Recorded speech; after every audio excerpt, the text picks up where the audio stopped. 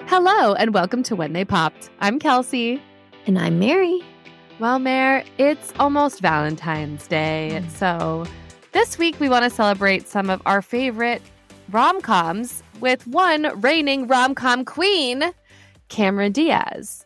So, Mary, I hear that you're not a big fan of rom-coms. Can you please expand on that for the class? I know. It's so weird. I just feel like some of them are so cliche, and I just have like a hard time like buying into kind of the facade of it all. I don't know. Or maybe I'm just kind of like been jaded for too long and I'm just a little cynical. Yes. I have one that I will watch on repeat. It's a rom-com I'm willing to die for, and it's not super unique or special. So like everybody else probably Was feels it The Notebook? No. That's not a rom-com. What am I saying? What is it? Sleepless.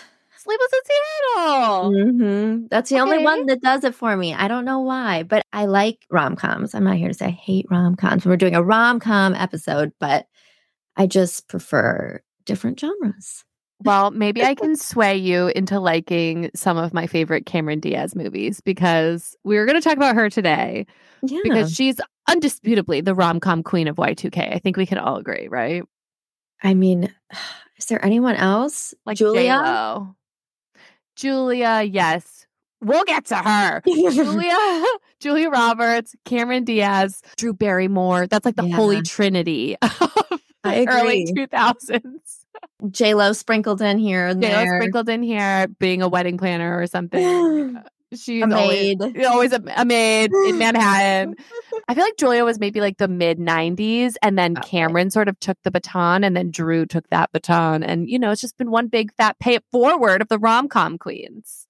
Well, let's talk about Cameron. So her films have grossed over $3 billion in the U.S., making her the fifth highest grossing actress at the U.S. box office.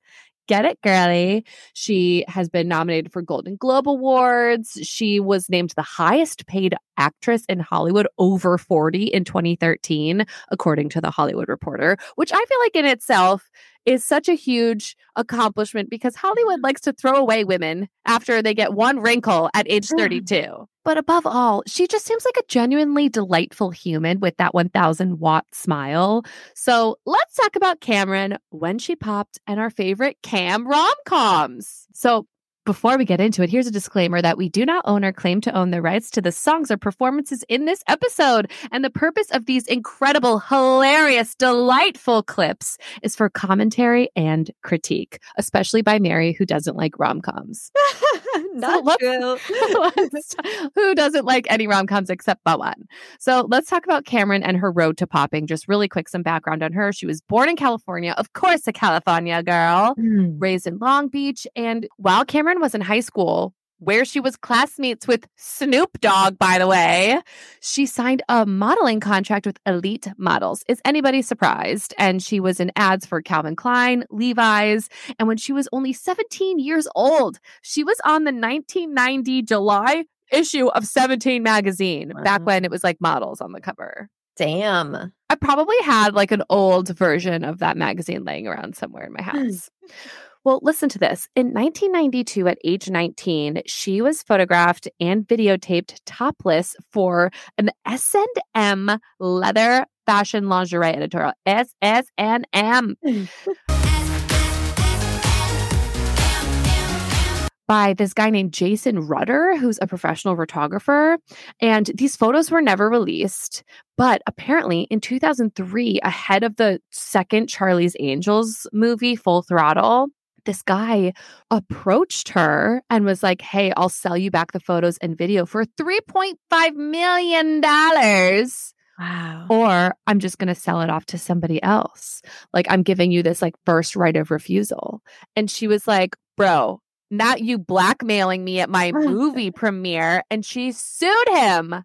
Wait, she did it at the movie premiere? He did it at the movie premiere. Oh my God. So it's probably like the only place where he could like intercept her, because she was like a huge star by that point. So apparently in 2004, there was like a 30-minute video from the photo shoot. titled She Is No Angel, which was released on some like Russian website. Mm. John denied ever releasing it, but he was sentenced to more than 3 years in prison for attempted grand theft, forgery, and perjury. Damn. I never heard about that. Me neither. I feel like it was, Wikipedia had it on there, so hopefully it's right. Allegedly. It's alleged. But I mean, I just feel like that goes to show how even amazing bright stars like Cameron, when they're young, they can get taken advantage of. And this guy just saw, a big payday in his future. And I love that she was like, hell no. You can tell she doesn't take shit. She does not take shit. So that all happened when she was 19, this like photo shoot. Well, just 2 years later, that's when she popped. She made her film debut at age 21 opposite Jim Carrey in The Mask, which came out in 1994. Get this. She had no acting experience. She only started acting lessons after she was cast. And then The Mask goes on to become the top 10 highest grossing films of the year. For her first movie where she plays like a major role, that's not too shabby. So after The Mask, she starred in a few other smaller films, but she made her return to like mainstream movies in 1997. And this next role is arguably my favorite performance of hers of all time. So we're going to talk about our favorite Cam rom-coms now. Transitioning into My Best Friend's Wedding, which came out in 1997. This movie means so much to me. June 20, 1997. June 20 is my husband's birthday. Fate! This movie is a Gemini. The movie grossed $127 million. And let's talk about those opening credits. The bride getting ready with her 3 maids in these poofy dresses against that pink background, that like 90s dusty ass pink. Everyone had like a comforter that color, or like the drapes in your room were that color with like little roses on it. This is when we get that iconic song, wishing and hoping and thinking and praying. Wishing and hoping and thinking and praying. I wanted my whole wedding to look exactly like the opening credits of this movie. I wanted the woman's hair. I wanted everything the exact same. I also think I wanted to marry a man named Michael one day because of this movie, and I certainly manifested it. Oh my God. Incredible. Let's talk about this cast because it's a dream. Obviously, we have Cameron Diaz, Julia Roberts, rom-com queen, number 2. Dermot Mulroney, major crush. Who did not have a crush on Dermot Mulroney in the year 1997? Show me somebody who says they didn't, and I'll show you a liar. And then we get Rupert Everett. So we also have some fun cameos from Paul Giamatti and smaller roles from Chris Masterson. Did you ever watch Malcolm in the Middle? He played like the oldest brother. We also get some amazing scenes with Philip Bosco, who played Vincenzo in It Takes Two with Mary-Kate and Ashley. In My Best Friend's Wedding, Philip played the billionaire father of the bride, so Cameron Diaz's character's dad. And I just maintain that this guy has one of the best voices ever. R.I.P. I love him so much. So in case you need a refresher of the plot, I'm going to go through this movie, and I'll try to keep it brief, but no promises because, as you can tell, I'm very passionate about it. So here we are.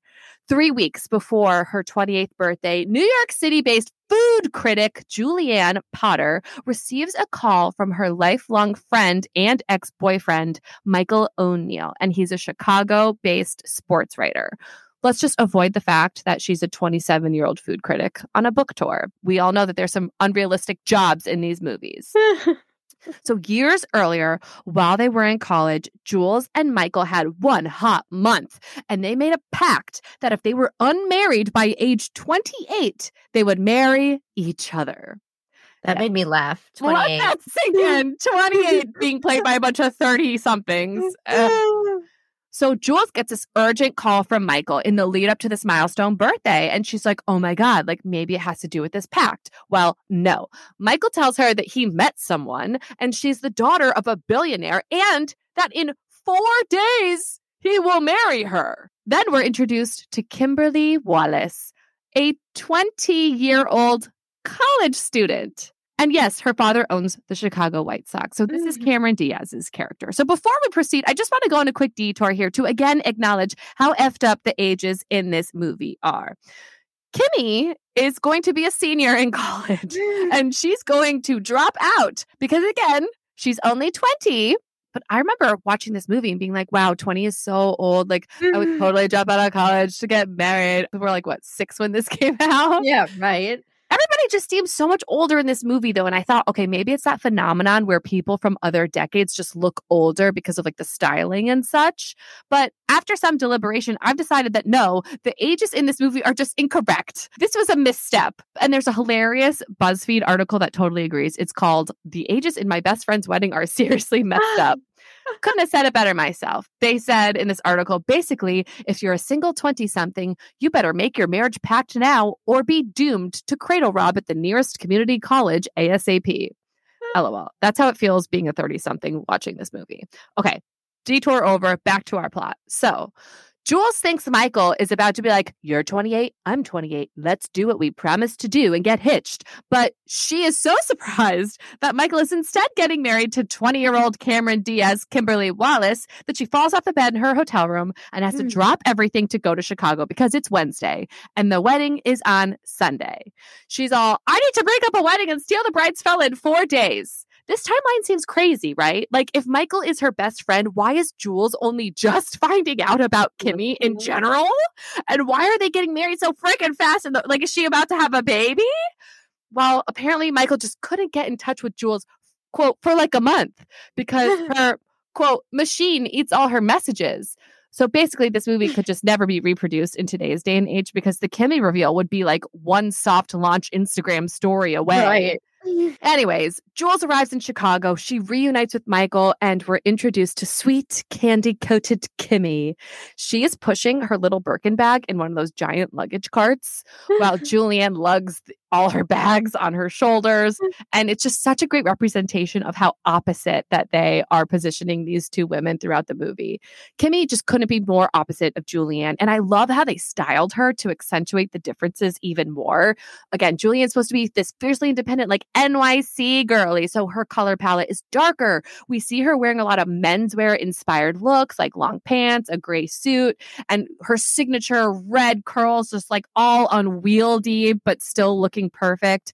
Meanwhile, Kimmy is wearing these bright single color pastel shift dresses and silk Hermes scarves and delicate cardigans. Her hair is straight and smoothed back with a beautiful pin or like a gorgeous headband.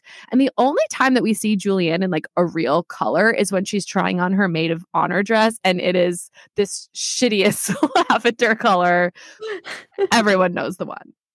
So they meet, the two women, the bride and the girl she'll never live up to, as her cousins say. Oh my God, it's the bride and the woman she'll never live up to. And Kimmy immediately asks Jules to be her maid of honor because her bestie hurt her hip during spring break. Because again, we're reminded Kimmy is 20 years old and still in college. And didn't have anyone else to ask. Well, you know what they say. Keep your friends close and your enemies closer. We'll get there. So unbeknownst to Kimmy, Jules is immediately trying to break them up, like immediately, while they're running these wedding errands. Again, watching it now, it's very messed up that Kimmy was just like, yeah, I'm just going to drop out of school. But also, why are they only getting their dresses and suits done like the day before the wedding? Like, Michael doesn't have a tux yet. And I know that Kimmy's really rich and stuff, but like, I just don't understand what's the rush. And why does Jules find out on a Wednesday? The wedding has a Sunday. There's a lot here to unpack. A lot of holes. That's okay. So no matter how hard she tries to sabotage and show how wrong Kimmy is for Michael, Jules' attempts to break up the wedding just continue to fail. And one of those most memorable scenes is when Jules tries to humiliate Kimmy at a karaoke bar. We find out that Kimmy hates karaoke bars when she's playfully making fun of Michael for liking them. They're in the elevator going to some brunch and she's like, he likes karaoke bars for God's sake. He loves karaoke bars, for God's sakes, and I can't carry it to him. Really? And when I was little, I didn't know what a karaoke bar was. I actually thought it was a candy bar that Kimmy just thought was gross. So I was like, oh, gross. I hate karaoke bars too.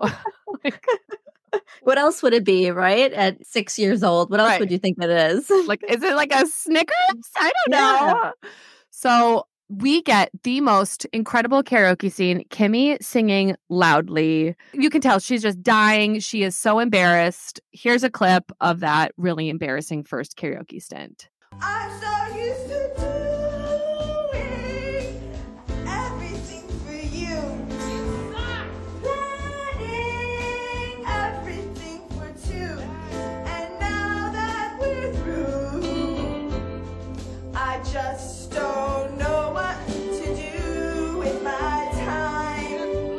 Well, Michael loved it. Everyone loved it. No one can hate Kimmy. And it's starting to dawn on Jules that this is going to be a lot harder than she thought. Another standout moment in this movie that is also related to song is when they all join together at the rehearsal lunch. So leading up to this moment, Jules is just desperate. She begs her friend and her editor, George, to help her scheme and support her while she tries to break up her best friend's engagement. So George, Rupert's character, flies to Chicago. And George is like, Jules, just tell Michael that you love him. Like, just tell him. I know it sucks. He's not going to pick you. He's going to want to marry Kimmy.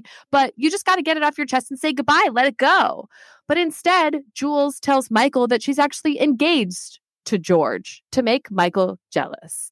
Well, George is very gay, but he plays along. And so to embarrass Jules at lunch in front of the entire wedding party, including Kimmy's entire family, he starts singing, I say a little prayer for you, as the whole restaurant joins in, complete with dancing lobsters. And I just have to wonder, was this maybe inspiration for the Amanda Show? I was just going to say, is this what Cue the Dancing Lobsters comes from? Bring in the dancing lobsters. Bring in the dancing lobsters. I mean, maybe. This was a pivotal moment in the movie. I mean, who doesn't love a musical number in the middle of a rom-com? Right. Probably you, Mary. I love musicals, so we're getting somewhere. Well, this just gave me the unrealistic expectation that everyone would break out into song during my rehearsal dinner. And I wanted very badly for this to happen, and it did not. And if my sister is listening to this right now, please know that I hold you and you alone responsible for this missed opportunity. Moving on. So eventually Julianne figures out how to get Michael to call off the wedding. Kind of. She devises an evil plan to send a fake email from Walt, billionaire Kimmy's dad's email, basically asking Michael's boss to fire Michael so that Michael doesn't have to travel for his shitty little sports writing job, and Michael can take a job with the White Sox, aka for Walt, Kimmy's dad, so Kimmy doesn't have to drop out of school and she can be home in Chicago. So Michael gets this email. He flips out. He calls Kimmy. He's like, how could you do this to me? I'm not good enough for you. She denies it. She has no idea what's going on. Walt denies it. And Michael's like, she is in denial. She swears up and down it wasn't her, but I just can't go through with this wedding. But then it's the day of the wedding, and suddenly Michael has had a change of heart, and he's trying to reconcile with Kimmy. And Jules is this weird middle mediator devil character going back and forth between Michael and Kimmy, trying to negotiate keeping this wedding on the track. So here's where we get what I argue is the most quotable quote of the entire movie. So Kimmy doesn't understand why Michael would try to throw off the wedding. And Julianne's like, maybe he is creating a diversion. Like, you know that you didn't write this email and your dad didn't write this email. So maybe Michael just knows that this wedding isn't right for him. So he's trying to create some delusion. And Kimmy's like, huh? And Julianne uses a food analogy instead to explain it. Because again, she's a 27-year-old food critic. So she's like, Michael wants something comfortable. Like, you're just too perfect, and he wants a less perfect version. So we're introduced to what I have dubbed the Jell-O analogy. Jules tells Kimmy that she is creme brulee. It's sweet. It's irritatingly perfect. But Michael doesn't want creme brulee. He wants something comfortable. He wants Jell-O. And Kimmy's like, Jell-O? And Jules is like, Jell-O. And Kimmy's like, I can be Jell-O. And Jules is like, no, creme brulee can never be Jell-O. And Kimmy's like, I have to be Jell-O. And Jules is like, you're never gonna be Jell-O. I could be Jell-O. No. Creme brulee can never be Jell-O. You could never be Jell-O. I have to be Jell-O. You're never gonna be Jell-O. And once again, I just want to call out the costuming in this scene, because Kimmy is in what I can only describe as the most Jell-O inspired outfit I've ever seen, in this adorable bright green shift dress. I mean, when you think of Jell-O, it's green Jell-O, right? Yes. So, green or red. Green or red. Green or red, right. But yes, green was right for her. So then we get past the analogy. Jules goes back to Michael to tell him that, okay, Kimmy wants to marry you. But also, she finally musters up the courage to express her undying love for him. Now, a lot of people like to quote Grey's Anatomy with the best love line of television, that iconic pick me, choose me, love me line. So pick me. Choose me. Love me. Well, guess what? That's a big old ripoff from Julianne's confession to Michael in the pergola on Walt's grounds the day of the wedding. She tells Michael, choose me, marry me, let me make you happy. Choose me. Marry me. Let me make you happy. Sorry, Ellen Pompeo, but this is Julia Roberts' legacy to uphold. You're just a dupe. So then Julianne lays a big wet one on Michael. They're kissing. Kimmy sees. Then we get a wild goose chase. Michael's chasing Kimmy and Jules is chasing Michael. And finally, Julianne catches Michael. She admits to all of her scheming. She finds Kimmy in a public bathroom and apologizes to her. Frankly, if I was a billionaire, that would be the last place anybody would find me, in a public bathroom. So A+ hiding spot, Kimmy.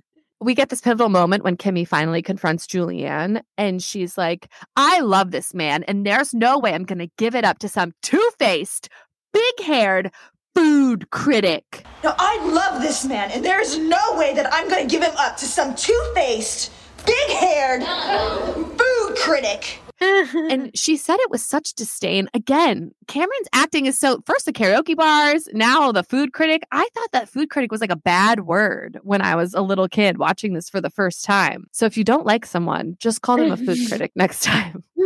Anyways, everybody makes up. The wedding proceeds. At the reception, Jules gives this wonderful, heartfelt speech. She says goodbye to her Michael. She dances the night away with George, her editor, who aptly points out that if Jules wasn't so busy scheming to break up a marriage, she would have had time to get a manicure. And it's those little moments that I really love it. I mean, Cameron just absolutely crushed this role. The whole essence of Kimmy is that she's supposed to be irritatingly perfect. And as Jules describes her, except there's nothing irritating about her perfection. I would adore her if I didn't hate her. And that is annoying. I just feel like that's exactly who Kimmy was. Cam just nailed it. Her infectious laugh is all over this movie, but so are those big fat tears that just feel so honest and just as dramatic as a 20-year-old would be. It felt a little familiar for me, at least. So, Mary, I have to know, were you rooting for Jules or Kimmy? So first of all, I rewatched this one. It had been a long time, but it reminded me why rom-coms stress me out, because it's if they just talk to each other instead of playing these games and one's playing one game, the other one's doing another game, and then they're just missing each other by chance or not saying what's on their mind. It gives me so much anxiety. And that's why I think I struggle with rom-coms partially. But okay, so I naturally feel like I would root for the Julia Roberts character. Not in this case, but she's getting her man back from the rich girl, the old friend. I feel like that's a classic plot in its own right. But again, it's so special here because Kimmy is so likable, because usually it's a Meredith Blake type character. She's so easy to hate. He doesn't belong with her. He needs to be with his best friend from college of 20 years. So for this one, it was really a no-brainer, but it stressed me out because I was cheering for both of them at one point or another, but ultimately it's Kimmy. But just a side note, I would be freaking pissed though if I was Kimmy and my fiance was acting like he was with Julianne. I've seen you a lot more naked than that. Yeah, and just murder. They're talking and totally ignoring her and doing all these he's hey beautiful, hey gorge, to Julianne. I'm excuse me. So who's the real villain in this movie? It's Michael. Yes. You're right. I mean, the whole movie, I'm half rooting for Jules because it's oh my God, true love. I agree. Go get your mans. But then Kimmy doesn't deserve that. And she is very honest and vulnerable. And that's what Michael wanted. Jules wasn't the right person for him. So I think that's what made it so compelling, because you wanted both of them to win. It wasn't a clear. Yes, because usually it is clear. And I think that's why this movie is unique, because it's there's not one obvious winner. You're so right. The real winner is us, because we get to watch Michael the entire time, and I just have such a big fat crush on him. So let's talk about what the critics thought. Well, Peter Travers of Rolling Stone called it, quote, the summer date film supreme for pretty women and the gay men they love. I mean, if that doesn't just sum it up. I mean, who can resist Julia Roberts' laugh? Who can resist Cameron Diaz's laugh? They could bring world peace if we just let them two be in charge for once. The most important critic to me is my husband, my Michael, and his official review is that this movie is actually funny. And that's a direct quote. The highest of compliments. And this movie did win some awards. Cameron won an ALMA award, which is the American Latino Media Arts Awards. They were formerly known as the Latin Oscars. I didn't realize this before, but Cameron's dad was a second-generation Cuban American. So that was kind of cool to find out. The movie was nominated for a Golden Globe and even an Oscar for Best Original Musical or Comedy Score. So I just love that so much. And in 2019, Entertainment Weekly reunited the cast for their romantic comedy issue. It got a ton of buzz. Cameron Diaz is wearing the most incredible pink, voluminous dress. You have to Google it. And Cameron was joking that, oh yeah, I was going to turn down the role. Just kidding. Like, I got to work with Julia Roberts. Like, this was like a huge break for me. Mm-hmm. And she even divulged to the magazine that her sister-in-law, who is Nicole Richie, by the way, is obsessed with My Best Friend's Wedding. And she said, quote, "We went to Chicago like a year and a half ago, and she took me to every single location. She's like, remember when you were walking down the street right here? And then it was so much fun." I was like, yes, I think I do. And she's like, I do. And it really matters a lot to me. So I would like for you to pretend like you do. I can hear Nicole saying that. That's so funny. Imagine, though, just like being in Chicago with Cameron Diaz. I think I would faint. In our dreams. In our dreams. All right. Well, the movie that I want to talk about next is a no-brainer. Not only because of its quality, but because my name is in it. And when you're a kid, if something has your name in it, like, you kind of own it. It's kind of like yours, like you're that character. I wouldn't know because nothing is ever named Kelsey. I'd swim the ocean for you. And I'll swim the ocean for you. The ocean for you. Whoa, Kelsey. Okay, that one Metro Station song. It was a good song. And the movie is There's Something About Mary, which came out in 1998. So just a year after My Best Friend's Wedding. This movie was obviously just like a staple in rom-comdom, but it also gave Cameron her first Golden Globe nomination, like for her as an actress, which is a huge deal. So let's talk through the plot of this one. It opens up with 16-year-old high school student Ted Stroman, aka Ben Stiller, and he's about to go on a prom date with his dream girl, Mary Jensen, aka Cameron. Are you laughing? I'm laughing because I rewatched it last night and it's so funny. It's so funny. It's before Ben has gotten his teeth done. I couldn't believe. Everyone has original teeth. That is what sticks out to me about these movies. There's not a veneer in sight. Not a veneer in sight. So Mary asks Ted to prom after he kind of helped stand up for her disabled brother Warren while Warren was getting bullied. So one thing leads to another. And he's going to go to prom with basically his dream girl, probably the dream girl of the high school. She's literally glowing and effervescent, radiating in this movie. So he gets to go to prom with her. So he goes to her house, and this is when we get this scene where right before they're about to leave, poor Ted gets a part of his member stuck in his pants zipper, if you get what I'm saying. So that is a scene that I have to watch through my hands because it's just so painful and cringe. And it's actually based on a real life experience. The Farley brothers revealed that this happened to one of their friends growing up. I think about this scene all the time because it's just one of those things that really sticks with you, Oh, yes. Did he just not wear underwear? How would that happen? Oh, that's a good question. He must have been freeballing. I always think of the cop going, all right, I'm just going to rip it. And one, and two. I think about it. And before I do anything hard, I'm like, and one. It's literally a cop, the EMTs, both of Mary's parents are in there. They're like, oh, come look. The firefighter's I heard a lady scream. And of course, it's Ted screaming. They're popping their head through the bathroom window. Yes. It's very quirky, funny. Yes, Farley brother comedy. And so Ted is hospitalized, causing him to miss prom with Mary.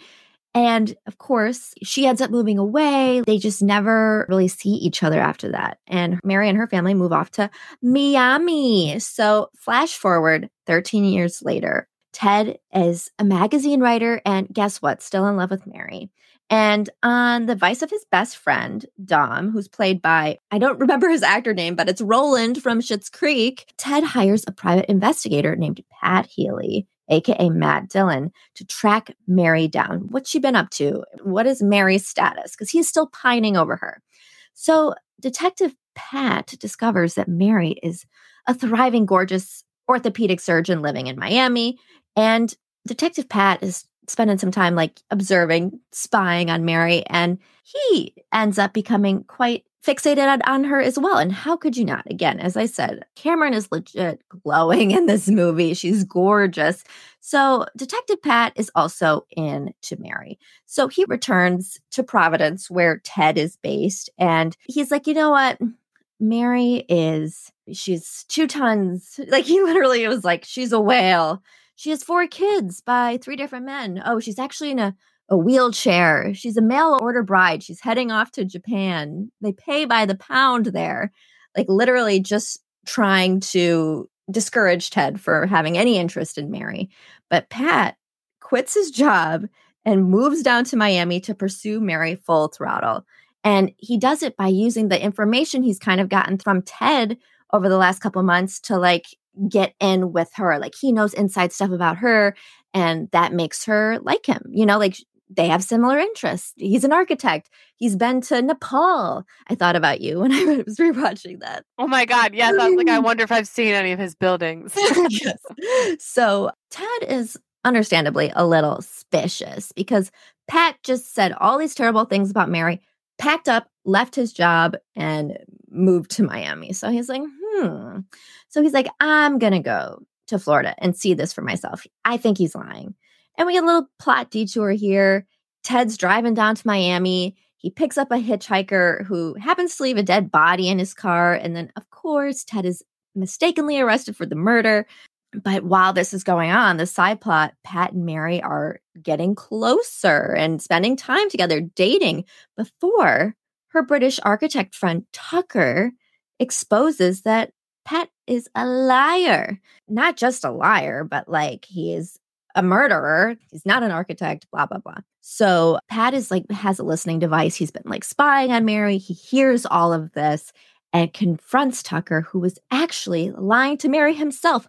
2 for 2 in the liars here. Tucker, instead of being this like prestigious British architect, he's just an American pizza delivery boy named Norm, who's also just obsessed with Mary. So they're off squabbling. You know, Pat and Norm are fighting each other over each other's lies. But Ted finally arrives. Ben Stiller's character finally makes it down to Miami. He's cleared of the murder charges and meets up with Mary. And so that's when Pat and Norm, who was formerly Tucker, they decide they need to team up instead of go against one another and drive Ted away. Then Mary gets an anonymous letter, and it reveals to her that Ted, aka Ben Stiller, actually hired Pat, aka Matt Dillon, to find her. And she's upset about that and kicks Ted's ass to the curb. So then Ted is like pissed and he confronts Pat and Norm, who deny sending this letter. And he's like, so who would have sent the letter? And plot twist, it's Ted's friend, Dom, who's been getting hives this entire movie. That's like one thing I'm just like, that is almost hard to look at because he keeps getting worse hives the entire movie. And it's revealed later on that he's Mary's ex-boyfriend, Woogie. He was mentioned in passing as like a bad ex. What is making you laugh?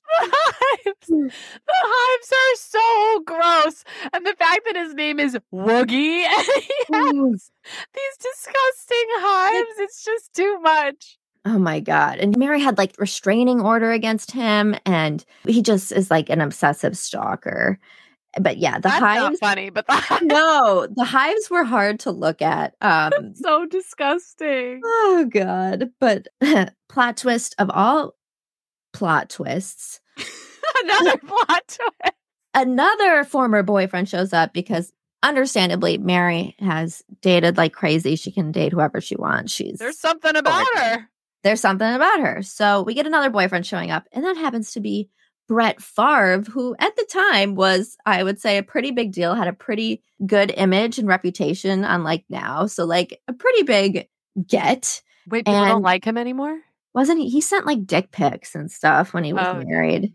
Yeah. And he had like a whole fall from grace, but maybe he's redeemed. I can't keep track of who's redeemed themselves or not. But Mary had dated Brett Favre, but she had dumped him because Norm, aka Tucker, had, of course, made up a lie about him, saying that Brett had insulted Warren. And if you know anything about Mary, that's like an absolute no-no. So his ass was kicked to the curb. So because it's not Mary's decision, it's one of the man's decisions, apparently, Ted declares that Brett should be the one who gets to be with Mary because he is the only one that did not use deception to win her over. And Mary seemed to accept this decision that Ben Stiller made for her. So all the other guys leave, Ben, aka Ted, is basically in tears, but this is a rom-com after all. And Mary changes her mind and chases Ted down and says, I'd be happiest with you before they kiss, and seemingly live happily ever after. Seemingly cries. He's like, like he is weeping. He's full on boo-hooing. That was an attempt at sarcasm. Oh. Seemingly should right over my head. Well, that plot twist actually really surprised me because the whole movie, everyone's like, Brett was so perfect. What happened when she's gabbing with her girlfriends? One of them being Sarah Silverman, which I was like, holy shit, I forgot she was in this. Well, when he like allegedly said something, they're all like, the only thing that he did wrong was say something mean about Warren, which we all know didn't happen. But if he was so perfect, why did she choose Ted over Brett?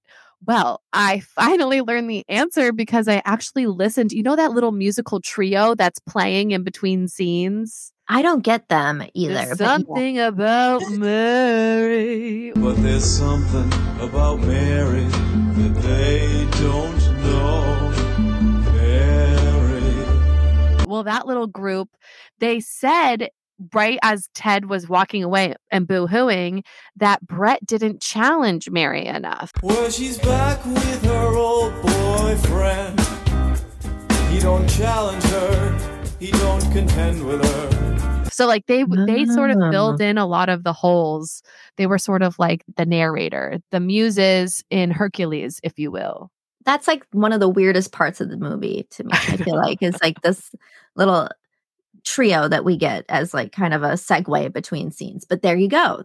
They're giving us facts that we needed. But let's talk about this film a little bit. As I said, this was written and directed by the Farrelly brothers. And while they wrote it with Cameron in mind, they admitted later that Courtney Cox almost got the part, as she made a massive impression on them during auditions.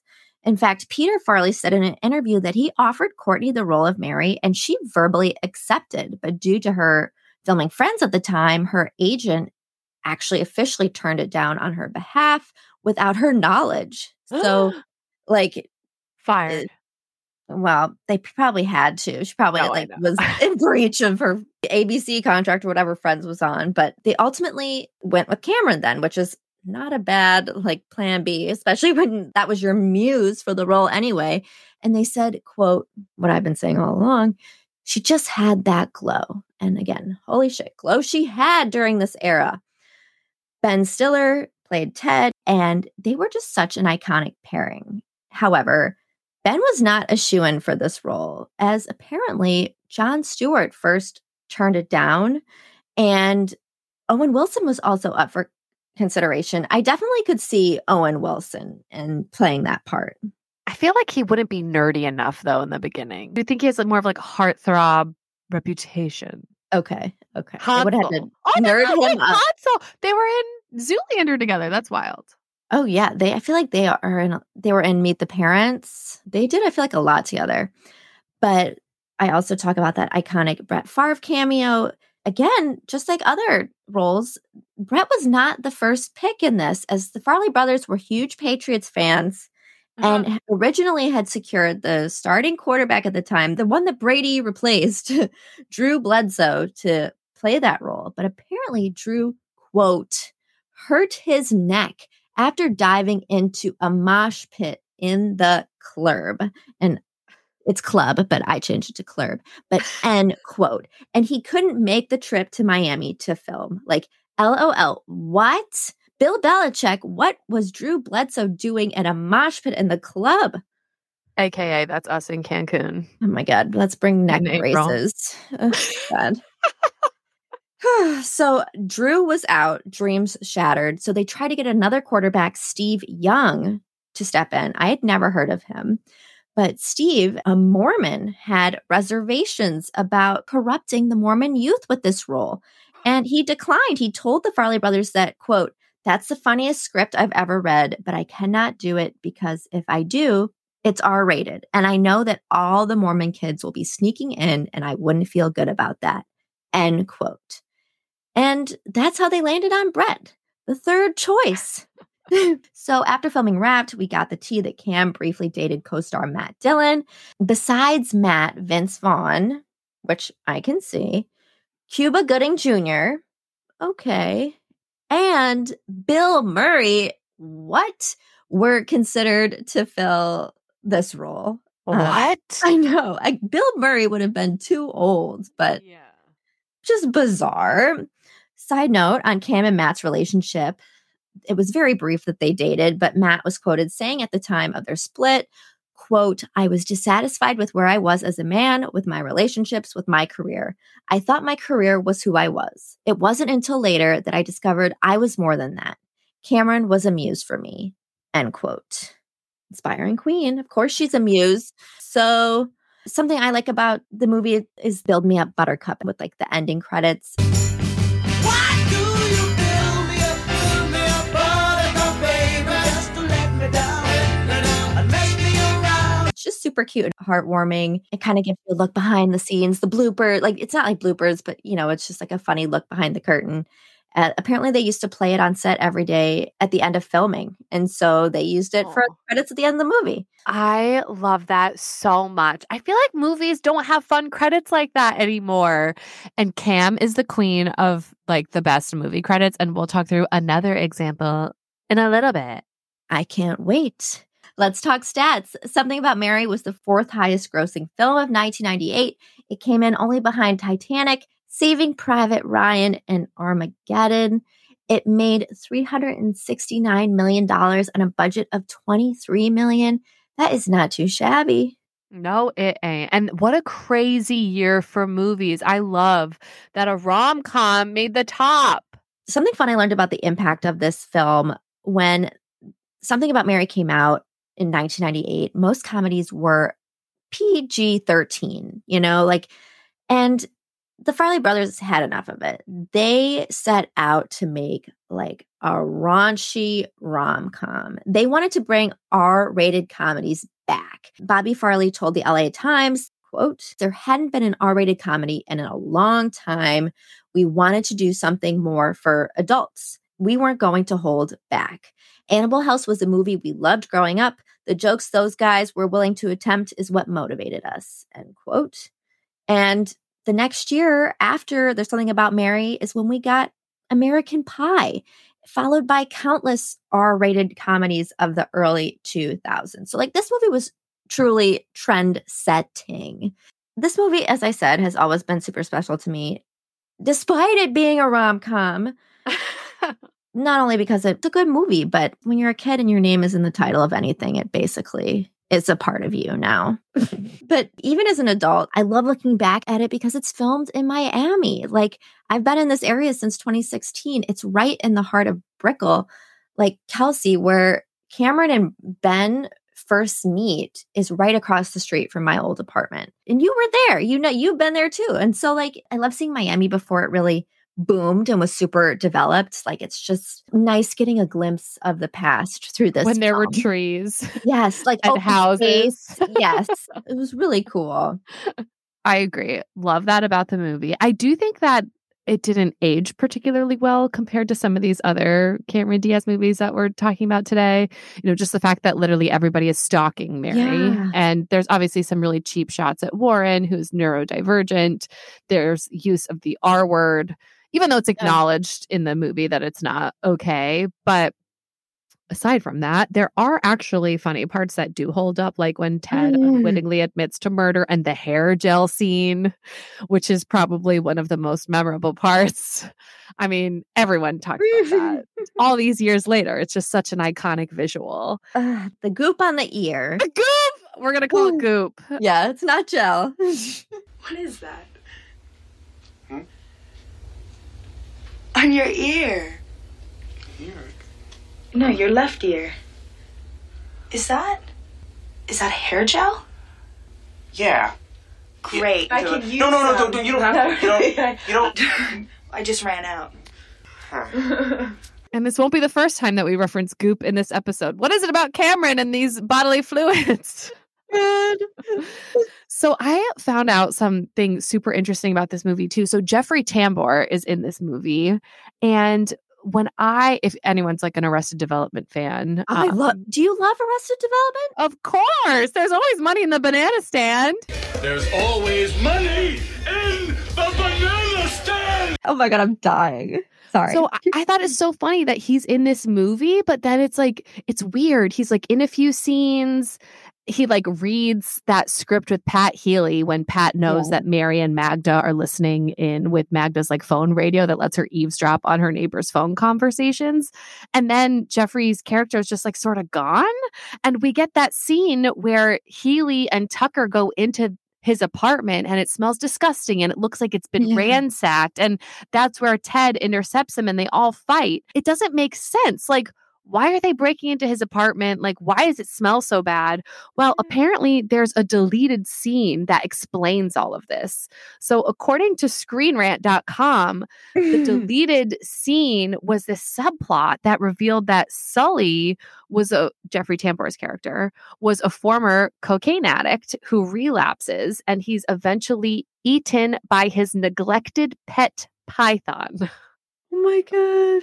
I guess in the movie, like there was this whole other side story where Healy offers Sully a beer, even though he knew that Sully was sober. And then Sully relapses. And because of his addiction, he neglects his pet python and it eventually eats him. So that when Healy arrives at Sully's apartment with Tucker and Ted there, they find the pet python engorged and there's like a giant human-sized lump in his stomach. So they cut that out, obviously, and that's why the meeting at Sully's apartment and the state of it just like doesn't make any sense. But I'm glad they cut it because this movie is already so insane, and I think it was just too dark for the movie. Yeah, but it definitely explains one of those big holes in the movie, I feel like. Okay. Since this is an episode about Lerv, and we're going to get into Cameron Diaz's dating and love life a little bit more at the end, just where we are in the timeline right now. Something About Mary came out in 1998. And starting in about 1999, Cameron Diaz was actually in a serious long-term relationship with Jared Leto from 30 Seconds to Mars. There were even rumors that they were engaged for a period of time before calling it quits. I've heard he's like allegedly a leader of a cult. I remember nothing about this, but I just have to insert the dating tea as it comes along. I love that you do that. And that's interesting. So I guess while she was filming for this next movie that we're going to talk about, she was with Jared Leto. And by this next movie, I mean 2002's The Sweetest Thing. So this movie was a moderate commercial success, but it is definitely a cult. Speaking of cults, definitely a cult classic now. And it taught me what a glory hole is. Can't put a price tag on that now, can ya? So this one stars Cameron, Selma Blair, Christina Applegate as besties. Cam plays this woman named Christina who has guys drooling over her all the time, which sounds like every other role she's played that we've talked about today. But she never lets them get too close to her. No, she doesn't want to be vulnerable. Well, our story really starts to pick up steam when Cam goes to a nightclub one night. Sorry. By Cam, I mean Christina. Christina is trying to cheer up Selma Blair's character because she got dumped. By the way, they're at this nightclub and it looks like the most fun club in America because there's waterbed furniture in it. And this is what I thought all nightclubs would be like. So imagine my disappointment. I was expecting cool furniture, fun dancing. They even had open flame candles at this nightclub in The Sweetest Thing. Talk about unrealistic expectations. So Anyways, Christina's like, okay, Selma's character, like, you're sad. Here's a cute guy. Like, go flirt with him. Again, she's sad because she just got dumped. And this is how we meet Peter. Well, Peter isn't into it, and he reads Christina within like 5 minutes of knowing her. And he's like, you have a wall up. You don't want anyone to get close to you so you don't get hurt. And Christina's like, F you, like, you're a dick. Goodbye. But then she realizes she really likes him because he challenges her. Anywho, Peter's brother, who's played by a young Jason Bateman. Oh my God. Love Jason Bateman. Speaking of Arrested Development. Yes. Oh. He's like, hello, hottie. You should come party with us at this hotel suite. We're in town for my bachelor party.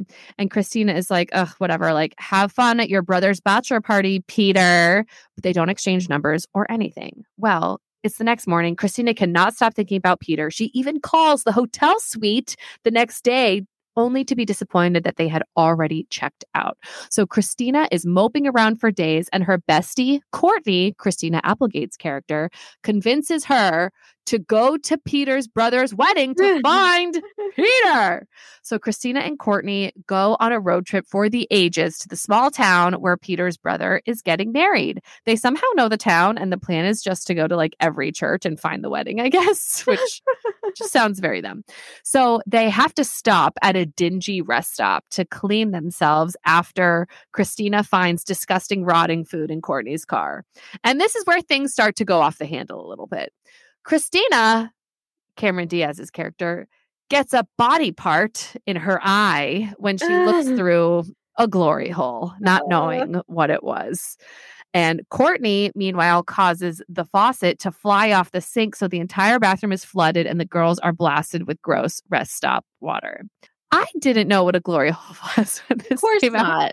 And this was the kind of movie that was like on like TV late at night, I feel like. And they would like skip over the part where you see the ding-a-ling. But like it was like implied. And I just remember having to like pretend to know what it was. Yeah, like, oh, yeah. Yeah, like, ew, gross, glory, ew. Who could not know what that is? Duh. Like, I'm 7 years old. I don't know. Anyways, Christina basically needs a new eyeball. And they need to find new clothes. So they stop in this little town and they have a fun little movie montage trying all these tacky clothes in this little boutique run by this really sweet lady. They just happen to be in the town where Peter lives. They find the church nearby where the wedding is happening, and Christina unknowingly stumbles into the bride's getting ready area, where she finds the bride totally hyperventilating, having second thoughts about moving forward with the wedding. And the bride is played by Parker Posey, by the way. We love her in Josie and the Pussycats. I mean, what a fun cast. So Christina's like, well, you know, you could always get divorced if it doesn't work out. True to herself as somebody who doesn't want to get too close to anybody. And the bride is like, you're so right. I look beautiful. Let's do this. So the wedding begins, and Christina and Courtney walk in late to find out that the groom is not Peter's brother. No, the groom is Peter. And it was Peter's bachelor party the whole time. And the brother, Jason Bateman, lied to Christina at the club to try to get his brother Peter one last fling before the wedding ring. Well, Christina is so shocked to see the mans that she's been dreaming of up at the altar that she ends up knocking over a flower arrangement. And Courtney, ever the smooth operator, is like, oh, we thought that this was a bat mitzvah. We're in the wrong place. Bye. So Courtney and Christina commence their 3.5-hour drive home to San Francisco. Meanwhile, at the wedding, the bride is still having a mental breakdown and breaks out into hives. I guess another theme in Cameron Diaz movies. Yes. Less disgusting than Woogie from Something About Mary, though. It was like a delicate hive. And the bride and Peter decide to call off the wedding at the altar. They want to stay friends. They love each other. They're just not in love anymore. So no wedding takes place. But Christina and Courtney don't know this because they already left in a hurry when they were so embarrassed. So flash forward a few weeks later, Christina is reading the self-help book about like the 10 commandments to love or whatever. And she's like, I need to let go and start trusting people and not be afraid. So she tries to meet people at the club, but it's not really working out. Then she comes home one night from a disappointing night out to find Peter sleeping on her doorstep. Ooh. And do you know how he found Christina? Well, he found her because that little tacky boutique where they did their little montage after the truck stop incident, Christina signed up for the mailing list at the boutique. And it was technically Courtney who wrote her name down. She's like, Christina loves Peter. And this was back in the day when mailing lists meant writing your actual physical address to get actual physical mail, not an email address. I love it. So Peter saw her name in the book. He finds her address. Anyways, they kiss, they fall in love. They all live happily ever after. And there's even hints that Selma Blair's character dates Jason Bateman. So while this movie is a rom-com, yes, it's about the pursuit of love, blah, blah, blah. But to me, the message of this movie is about the power of female friendships. Because we don't really know Peter that well. We meet him once at a club, but we do see the lengths that Courtney, Christina Applegate's character, goes to help Christina find out what it could be. Mm-hmm. And I just love how silly the girls are with one another. They playfully make fun of each other. Selma Blair's character gets a certain stain on a borrowed dress. Again, bodily fluids are a common theme in Cameron Diaz movies. And we see her, wait, it's actually so funny in the scene. She brings it to her, her local laundromat, and the guy is smelling it and tasting it. Yes. And then her elementary school teacher comes in with a bunch of kids for a career day type field trip. And then while she's sitting there, mortified out of her mind, while the laundromat guy is still what is this? This is such an interesting color. Her priest comes in. It's just very similar of a Something About Mary type humor. Where it's very crazy but fun. They also call Jane at work, Selma Blair's character, because their favorite song comes on the radio when they're on their road trip, and they're like, hello, is Jane there? And they just have this really funny way of speaking with one another. Instead of saying cheers, cheers. They just have these little amazing moments of chemistry that just feels so relatable to me. And it just made me really miss my roommates from college. All these movies, bodily fluids, yes, and getting someone to call off their wedding. Am I right? Is that a common theme? No, you're right. At least she's played both roles, the one breaking it up and the one being broken up. The range. Well, this is another movie also I have to mention that has killer end credits. They show hilarious bloopers, and they even have the cast addressing the audience. Why are you still in the theater? Why are you watching the credits? And it blew my mind when my young self saw that for the first time, because it just felt like such a breaking the fourth wall that my young self hadn't seen before. As you said, they don't do enough fun things in credits anymore. So that movie came out in 2002, and obviously during the next few years, she's cranking out movie after movie. I feel like she was everywhere during this time. Again, this is an episode of Lerv, and so we need to circle back into another relationship in Cameron Diaz's life, a pretty significant one. And this person's name has been in the news a lot recently. You remember Cameron did date Justin Timberlake from 2003 to 2007. 4 years is a pretty substantial Hollywood relationship, I would say. I feel like there was a lot of gross drama and press about it, because it was always she's this old woman compared. She was getting all this ageist crap, but she looked amazing and it was absolutely ridiculous.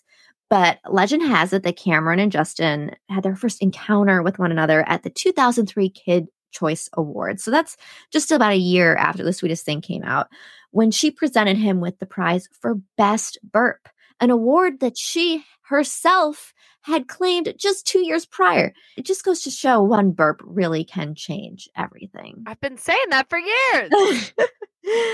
While we don't know exactly what happened, it was speculated that Justin Timberlake's What Goes Around Comes Around music video, which famously starred Scarlett Johansson, was a start of a crack in the relationship. Now, Kels, tell me if you remember this drama. 1 week after Justin and Cameron announced their breakup in January of 2007, it was complete with the flowery PR terms they have love and respect for one another and they hope to remain friends and cordial, blah, blah, blah. They had kind of a tense standoff at Prince's Golden Globes after party.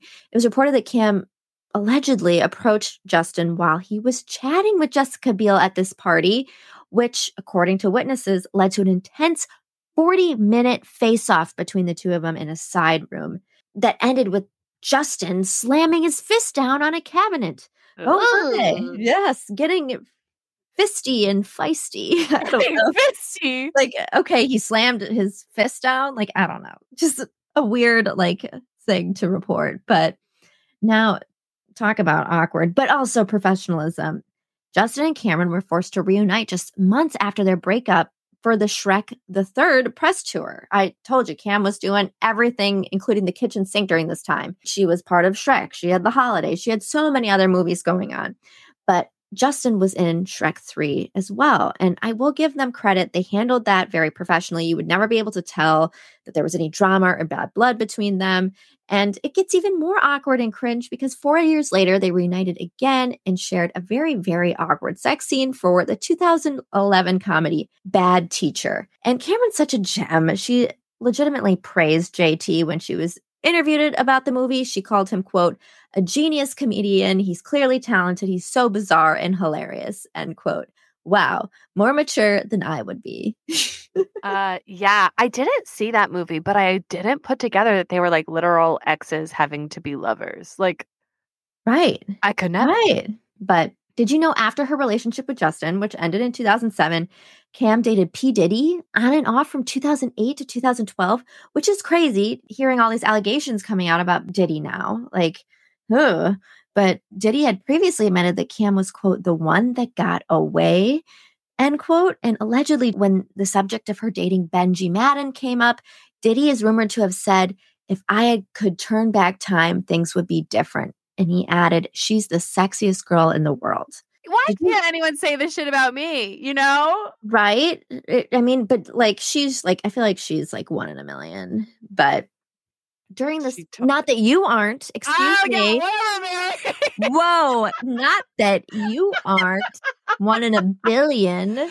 So she also had a very brief but high profile relationship with New York Yankee at the time, Alex Rodriguez, or A-Rod, from 2010 to 2011. Just like everybody else, A-Rod spoke very highly of her after their breakup. He said, quote, I don't like talking about my relationships, but I will tell you about CD, aka Cameron Diaz.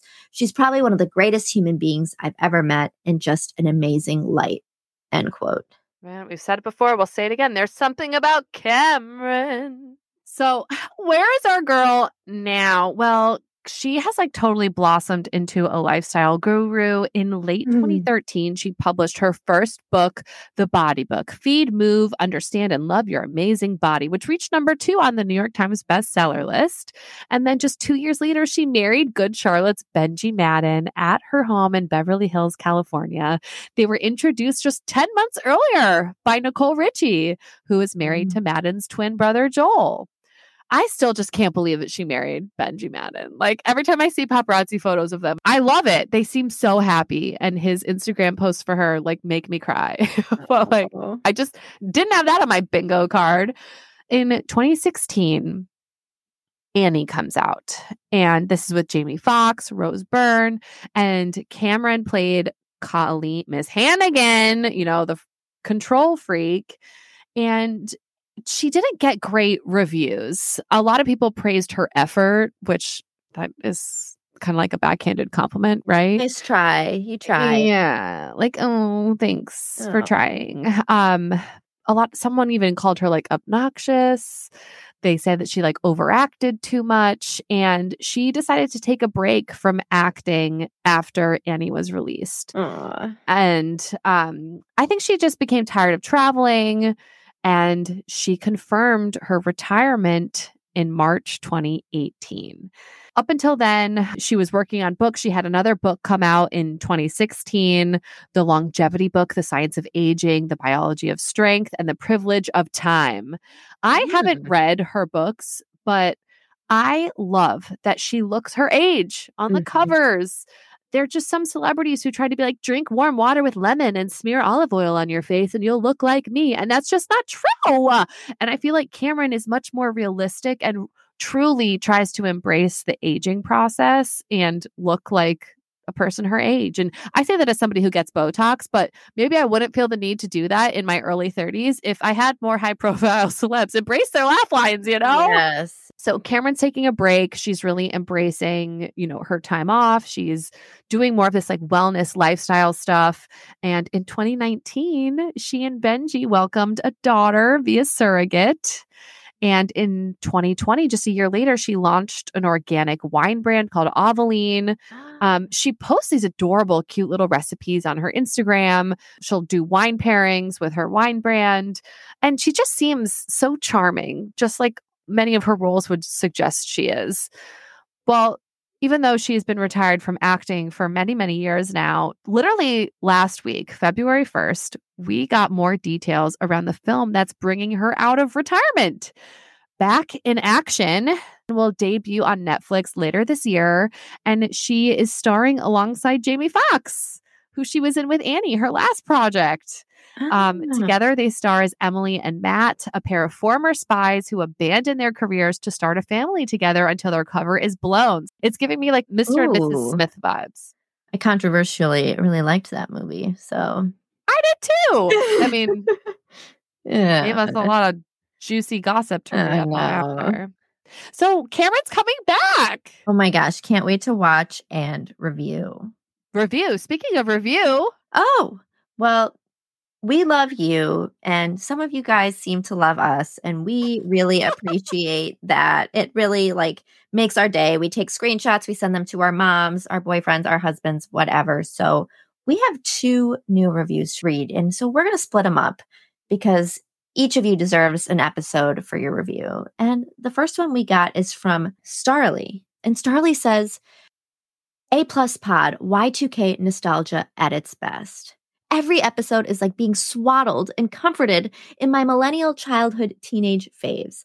I especially like all the music clips integrated and being Delulu pretending Kelsey and Mary are my 2 besties gabbing it up. Maybe we plan a popped meetup at the Lovers and Friends concert? A necessary research business expense write-off. Ha. Thank you for doing the Lord's work. Brava, ladies. Oh my God. First of all, Starly, thank you so much. It takes so long to do the music clips. So I appreciate your acknowledgement of that. We definitely need to do a When They Popped meetup business trip. Wherever that will be.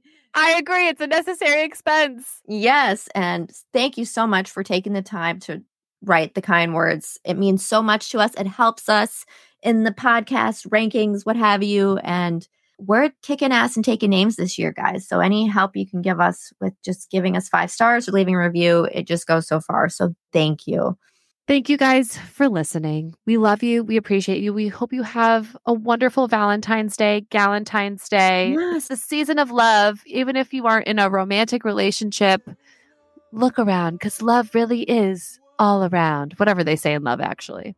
And we love you. If anything, we love you. Yeah, we'll be your Valentines. Yes, but thanks for listening. Bye. Bye. So you love me too.